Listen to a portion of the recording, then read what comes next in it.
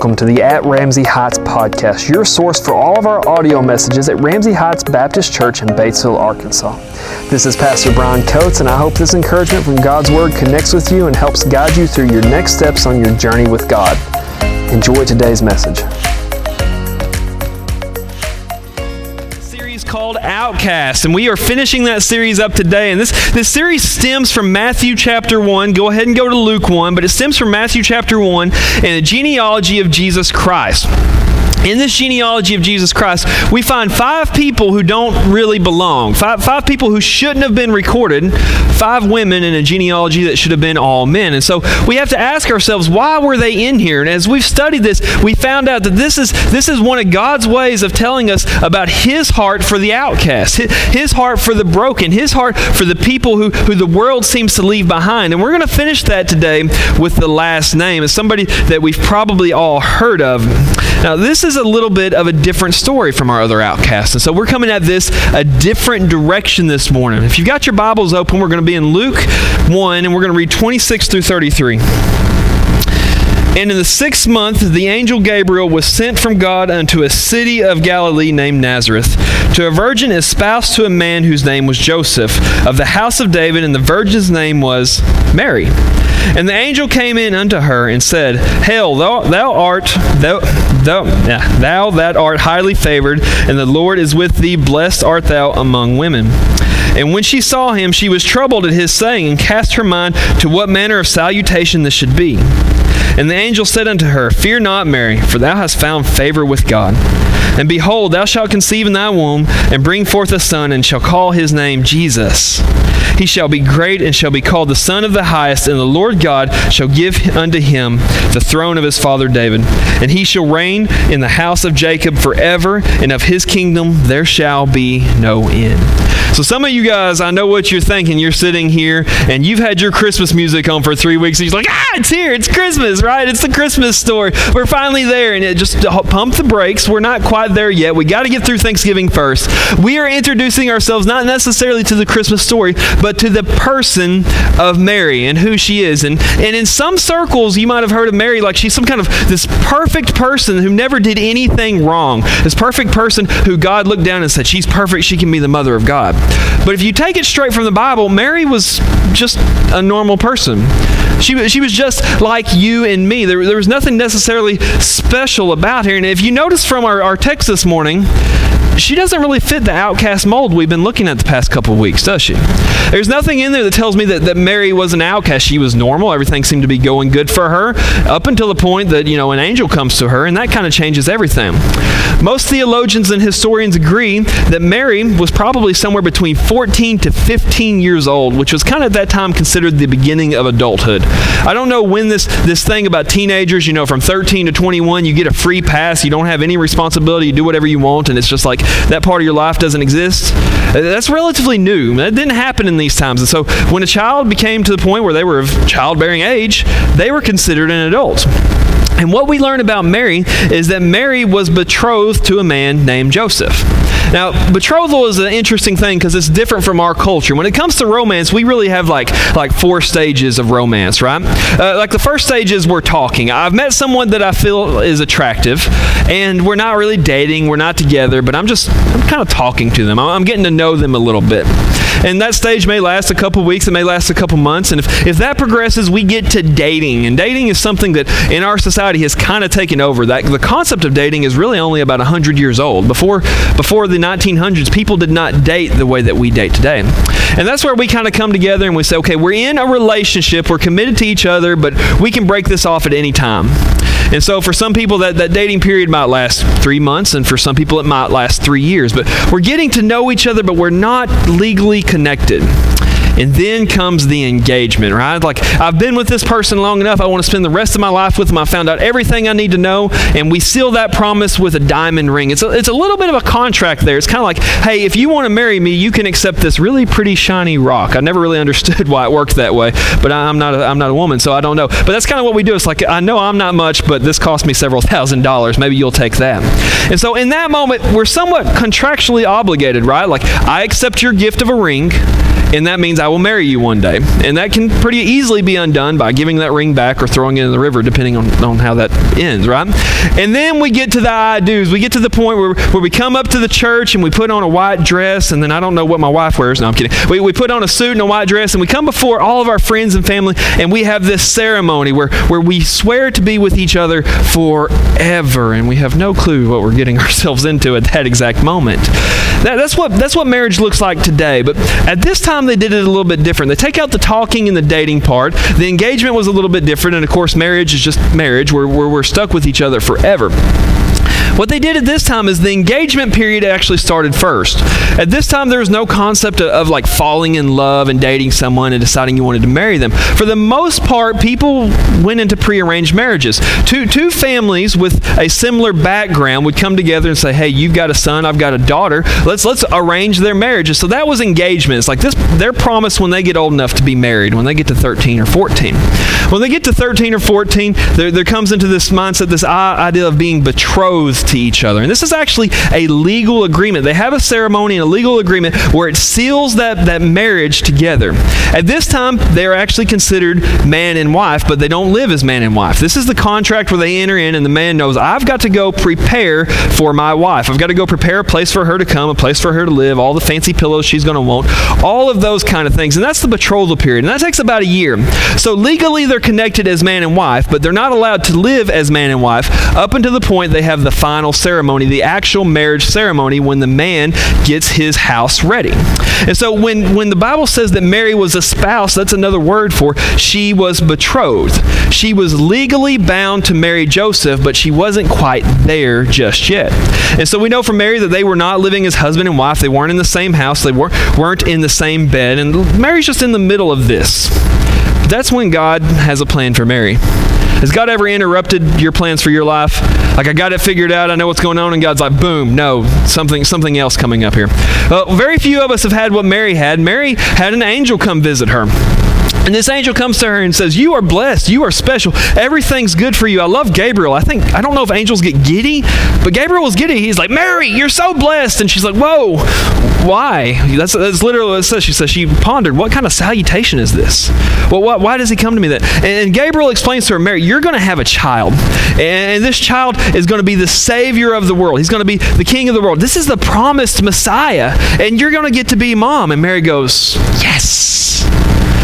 But then she says, question, Mr. Gabriel, Mr. Archangel, there's a very certain way that you get a child, and I haven't done that quite yet. Like we're not there. So how on earth am I going to get pregnant without doing that? I'm not married, and I just can't get to that point just quite yet. So how's this going to work? And that's when Gabriel comes to her, and he says, okay, God's going to be the father of your child. You're not going to need a physical father. God's going to be the child. You're going to have this conception without ever doing that certain thing, and that's where Jesus is going to come from. That's going to be part of his ministry and part of his testimony throughout the ages.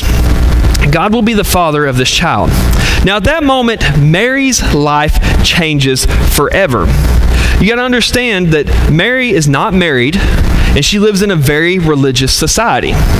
Like for us, an unmarried person being pregnant in today's world, that's relatively common. Back at this time in Israel, this was the scandal to end all scandals. Mary came from somewhat of a decent family. They had a royal lineage. It does tell us that she was poor, but there was an amount of prestige to being Mary and part of her family. And so what Mary is now going to do is basically become the family disgrace. And listen to what this actually means. Is God's calling for Mary's life was for her to become the family embarrassment. Now, you and I have heard the Christmas story enough. This all kind of seems normal to us. Like, yes, the angel came down to Mary, and then, Mary gets pregnant, Mary has Jesus. Like, we've heard that 1,000 times. It's just normal to us. We just accept it. But that's a crazy story to be trying to explain to your mom and dad when you show up pregnant. Imagine what Mary had to do. She had to gather her family and friends along, and she goes, everybody, I am with child. Mary, you're not married. Is it Joseph? What are you doing? And Mary goes, no. The father of my baby is God. Mary, you have lost it. You've jumped off your rocker. And she goes, no, it's true. An angel told me.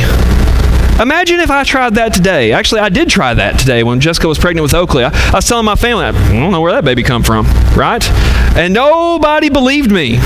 except for my mama, and she probably would have believed me if I told her I was born of a virgin birth, right? But nobody would believe that. Everybody's like, you're crazy. And Mary is adamant about the story. No, an angel come to me. All of a sudden I was pregnant. I haven't been close to Joseph. I haven't been close to anybody else. I am pregnant by God.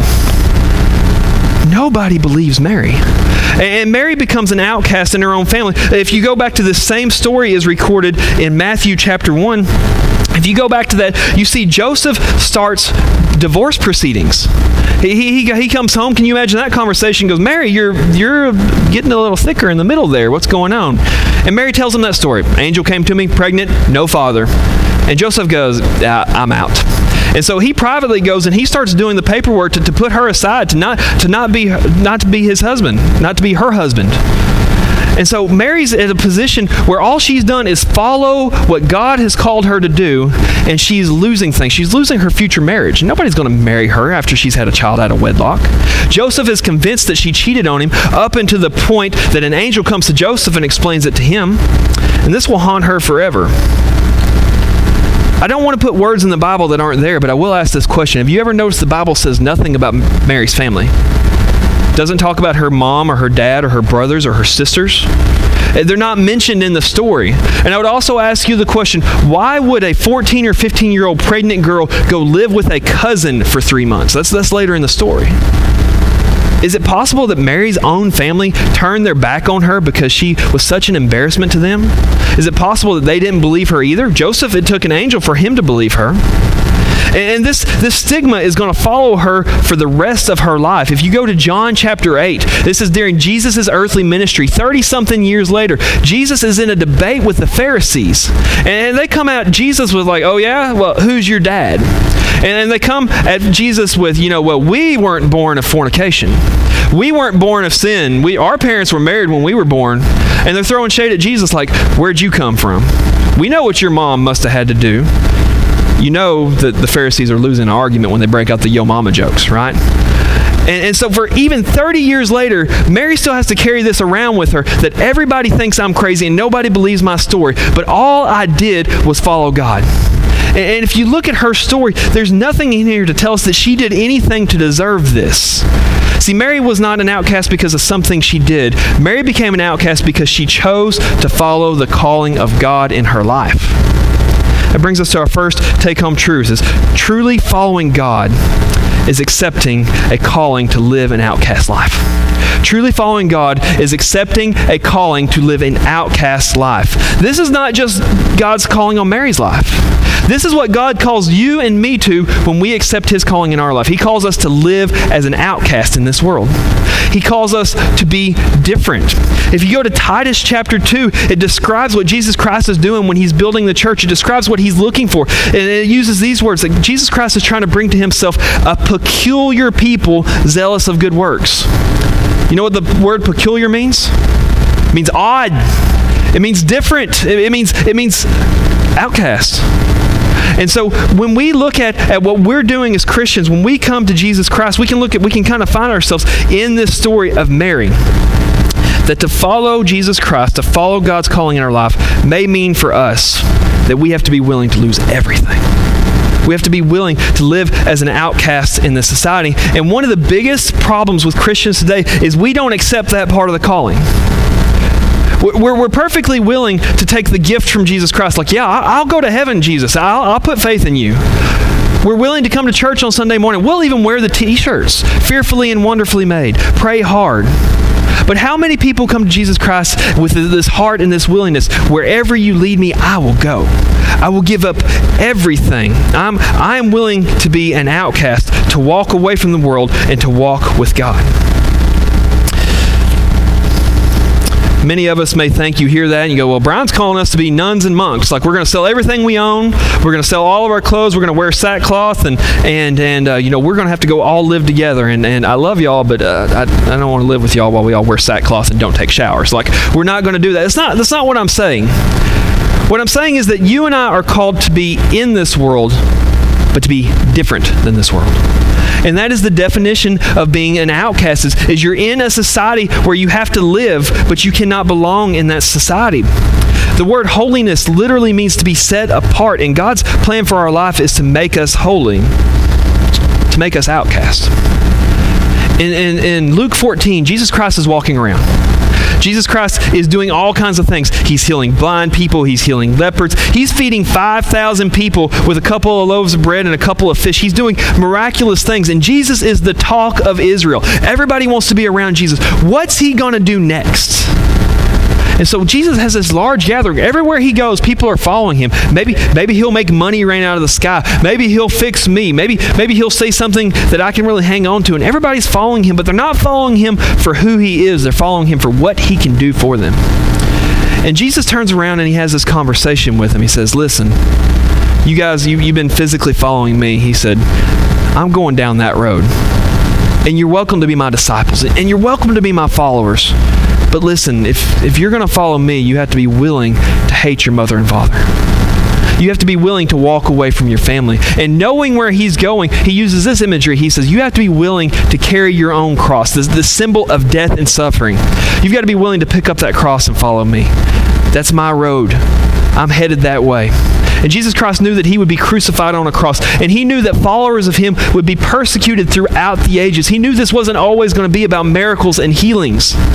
And he said, if you cannot do that, if you can't follow me that way, he lays it out very simply, you can't be my disciple. If you're not willing to be an outcast to follow God, you cannot belong to him. That's our second take-home truth is this, is we should count the cost of the outcast life. We should count the cost of the outcast life. He follows that up by saying, you guys need to count the cost. You need to do some calculating to see if this is what you actually want. See, listen very carefully. Salvation is free. It costs you nothing. You cannot earn it. You cannot buy it. But if you accept the gift of God's salvation, it will cost you everything.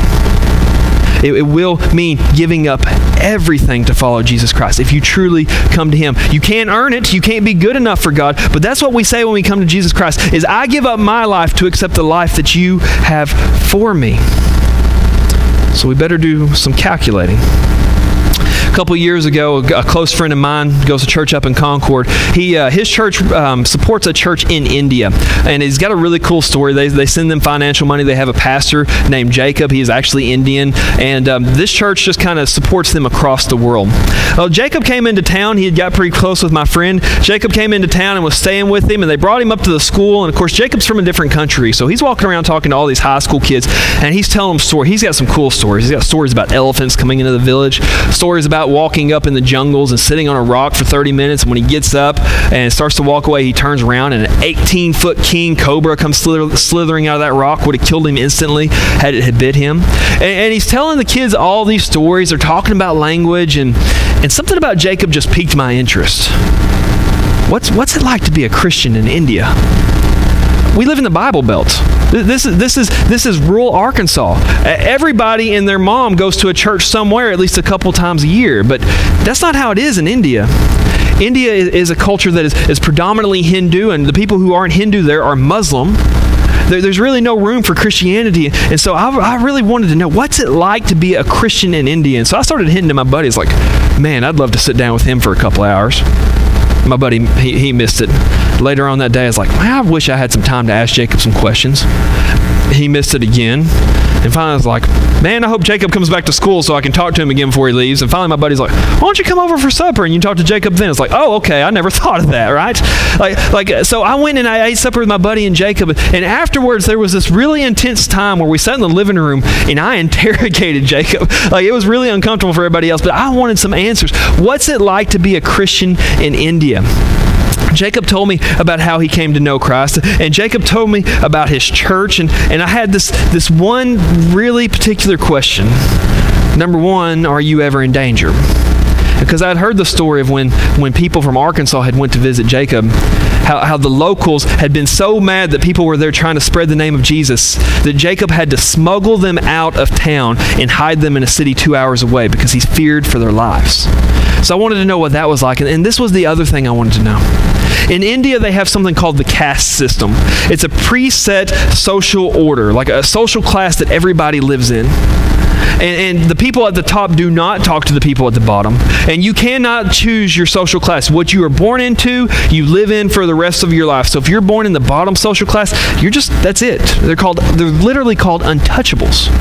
If you're born as an untouchable, you're an untouchable for the rest of your life. The only way that you can change your class is if you marry someone in a lower class than you and you move down to their class.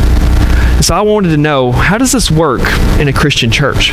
Because you and I, we're brothers and sisters. I love you all. We are family.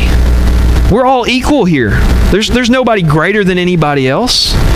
But in that society, the lowest of the low cannot be with the highest of the high. And I asked Jacob, and first thing I asked him, I said, what caste are you? And he kind of ducked his head, and he embarrassingly told me, he said, I'm a very high caste. He wouldn't tell me which one, but I got the idea that he was the top high caste, that he was the richest of the rich. And that means that he was born into a life of luxury. He had things in his life that nobody else had. We would almost call them royalty in our way of thinking. And it says, so Jacob, when you have church and you have these different people and you're spreading the gospel of Jesus Christ, what happens? Because you can't sit with the untouchables if you're a high caste.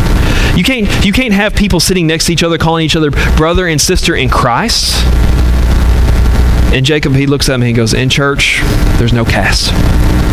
The untouchables sit next to the very top of the caste, and there is no division between them, which is the way church should be run. But listen to what I'm telling you about Jacob. Jacob lived in a country where he had to be an outcast to be a follower of God. He had to counter social norms in order to be a follower of Christ. And Jacob, while he is tolerated in that community, he's hated in that community. From time to time, they come and they attack the church, or when people visit, they run them off. And I'm here to tell you that we don't live that lifestyle yet, but it is coming to America. I promise you. If you watch the news at all, we are slowly merging to that direction where Christianity is the outcast religion, where people hate us because of our stances on our morals. It's getting worse and worse. John MacArthur, many of you have heard of him. He pastors a church in California. He has been threatened with being thrown in jail because he refuses to close his church down. They fined him thousands of dollars. He's been harassed by his own government. It is coming to America that we will have to live the outcast life. So I guess that brings this question is, why would anybody follow God? If it's all so horrible, why would we follow God? If we're going to have to be outcast in society, if we're going to have to be hated, if we're going to have to be weird, if people are going to shy away from us because of our beliefs, why would I want to follow Christ? Why would you want to follow Christ? Why would we choose the outcast life? And it's because of this. The outcast life is a blessing. Our third take-home truth here is it is a blessing to be called to the outcast life. Let's read back in Luke here, going over to verses 46 through 48. This is Mary speaking. She's done all these things. She's talking to her cousin Elizabeth. And Mary said, "My soul doth magnify the Lord, and my spirit hath rejoiced in God my Savior, for he hath regarded the low estate of his handmaiden.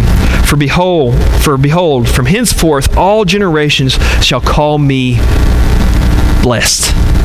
I want you to look at what Mary's saying. She accepts this calling in her life where she's going to lose family members, where she is going to be regarded as lower than dirt for the rest of her life because of what God called her to do. And this is what she said. She said, "I am blessed to have this calling.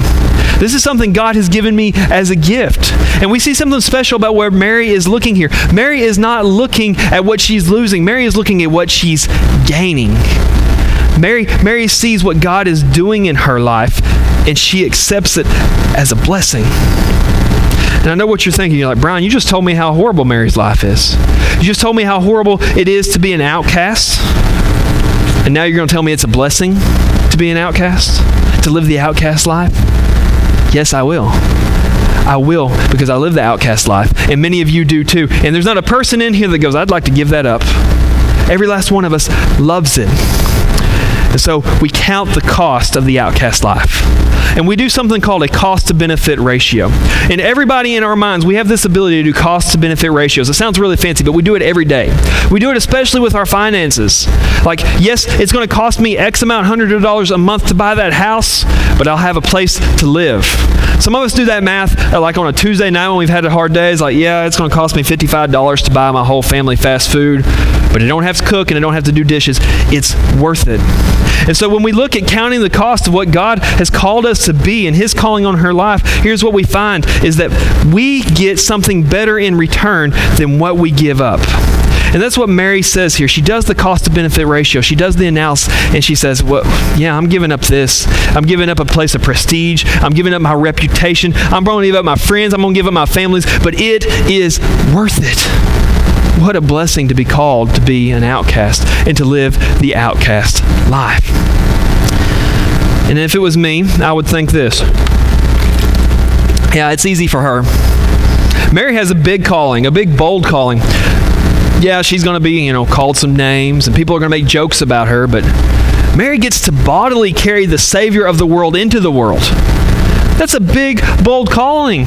On top of that, Jesus Christ was perfect, which means He was the perfect child. He never had a spanking. He never had time out. As a teenager, he never talked back. Some of your parents are like, sign me up for the outcast life if my teenagers never talk back to me, right? She had it easy. Brian, I could live the outcast life fully. I would be willing to give up everything if my calling was something like carrying the Savior of the world. But my calling's different. My calling's just being an outcast in society. My calling's being the weird person who walks away from conversations that God isn't pleased with. My calling is being a little bit different and not liked by everybody. And for what purpose? But here's what I have to tell you, is your calling is exactly the same as Mary's. Exactly the same. Yes, Mary bodily carried the Savior of the world into the world, but we carry God within our bodies as well into the world everywhere we go. And so, no, we don't carry the Savior of the world and lay Him in a manger in a stable, but we carry the Spirit of God within us, and He shows Himself to the world by working through us. Our calling is exactly the same calling as what Mary's is. It's just as big, it's just as bold, it serves the same purpose. It's just a matter, are we willing to do it? So we have the question, is it worth it to give up everything to follow Christ? To be an outcast in this world, to be considered different, is it worth it? I've got a picture coming up here. I love this picture. I think it really shows kind of what it's like to be in this moment of decision. Is it worth it? If you can't see it, it's got a little girl, and she's holding on to a little tiny teddy bear. And it's got Jesus reaching out to her, and you can kind of see from the motion that He's saying, give it to me. And He's saying, trust me. And the little girl is holding onto that teddy bear, clenching it so tightly, and says, but I love it. I love what I have. But from her perspective, she can't see what Jesus is planning to give her. Have you ever been in that moment where Jesus Christ comes to you, where God comes to you and He says, I need you to give something up, and you don't know why He's asking you that, and you're just clinging to it, and you're like, but I love it. I love my life. I love that relationship. I love that hobby. I don't want to give it up. And He's saying, just trust me. You ever fought with that? What happens when you do give it up? When you give in to His will? I've never read a person that said that my life didn't get immediately better. As I researched this picture, I found some controversy. Some people talking about Jesus as trying to trick her. He would never do it that way. He would never make you give something up to get something that's works, trying to make you earn something. And I understand where they're coming from. But I think the point of the picture is not what Jesus is trying to make her do. It's what Jesus is trying to give her and her ability to receive it. See, if you look at that picture, her arms are full of that small teddy bear. Her arms are too full to have anything else, and she's never going to be able to hang on to that new thing Jesus Christ is wanting to give her as long as she holds on to that first. And sometimes our Savior comes to us and He says, I want to give you something, but you have to empty your arms first. Because He knows we can't carry both what we have and what He wants to give us at the same time. So He says, trust me, let go, be willing to follow me with everything. But will you let it go so I can fill your arms with something greater? You see this a lot in the Bible as a concept. Paul, who wrote a good majority of the New Testament, Paul had everything in the world. Paul was a Pharisee. He was well regarded for his age. He was young, yet he was a leader. He was going places. There's no telling where he would have been had he kept on in that life. And Jesus Christ comes to him and He says, follow me. And Paul had to release his entire life, everything that he had built. He had built a career out of hating Christians, and now he had to become one. But God come to him and said, you've got to let that go so I can fill your arms with something greater. Matthew was the same way. Matthew was a tax collector. He sat in a booth all day, and people brought him money, and he did the books, and he's probably the only person in town who could do math. And so when people came and he calculated their taxes, he got paid very well, and he could take as much off the top as he wanted to. He could look down at the thing and say, you owe $150 this month. He said, that'll be $300. And he'd slide that other in his pocket. And he lived a life where he pursued wealth. And one day Jesus walks by his booth and he turns around and he says to Matthew, follow me. And in order for Matthew to follow Jesus Christ, he had to let go of that life. He had to let go of the money. He had to let go of all the things that he had that nobody else had. He lived a life nobody would have lived. He had to let it go so that God could fill his arms with something greater. And I think that this is a perfect picture of what it's like to be us, because I see that in the same story of Mary. Mary had to let go, or be willing to let go, of what she thought her life was going to be to accept the calling of Jesus Christ. Mary had to be willing to let go of Joseph. You don't think that crossed her mind? What will Joseph think if I end up pregnant? Mary had to be able to let go of her family. Mary had to be able to let go of her reputation. Mary had to be able to let go of everything so that she could follow God. And I guarantee you, any of these people I mentioned never regretted a second of it. Our last take-home truth today is this, is to live the outcast life. I have to be able to empty my arms. And so as we sit here today, I want to ask you a question. What is God calling you to empty your arms of in this moment? What is it that we're hanging on to, and God's saying, I want to fill your arms with something greater, but you've got to be willing to empty them so that you will be able to receive it. Maybe for some of us, God may be calling us to let go of some friends or somebody we're dating, and God says, I have a better life for you than you're ever going to be with those friends, but you've got to be willing to let go of them, dive into your local church, meet followers of Christ, and build relationships with them, but you've got to let go of your old friends first. Maybe it's somebody we're dating. Maybe God's saying, you know what? I have a spouse picked out for you and you're going to be so happy, but I can't give them to you until you let go of who you're hanging on to in this particular moment. Maybe he's calling us to let go of some of our hobbies. Those things that take up too much time and that keep us from being in places where we can serve God, and to keep us from being in places where we can grow in God. And God's saying, you spend too much time playing video games. You spend too much time looking at Razorback stuff. You spend too much time hunting. You spend too much time. Those are mine. And he's saying, I need you to let those go so that I can fill you with something more. Maybe it's hobbies that he's not pleased with. Maybe God's saying, I need you to give up the nightlife so that you can live the life I've called you to. Maybe I need you to be that weird person at work when everybody's talking about that new Netflix show and everybody's like, have you seen it? And I'm like, no, I had to let that go because it has things in it that God's not pleased with, and I don't want that in my house. So I let it go so God could fill me with something else. Maybe God's calling some of us to let go of our own pride. This idea that people look up to us. This idea that everybody likes us, and admit that we need a little bit of help. Maybe we have to let go of the fact that we think we can fix it ourselves and say, hey, I need you to be my accountability partner because I have anger issues and I need somebody to help me bring that back.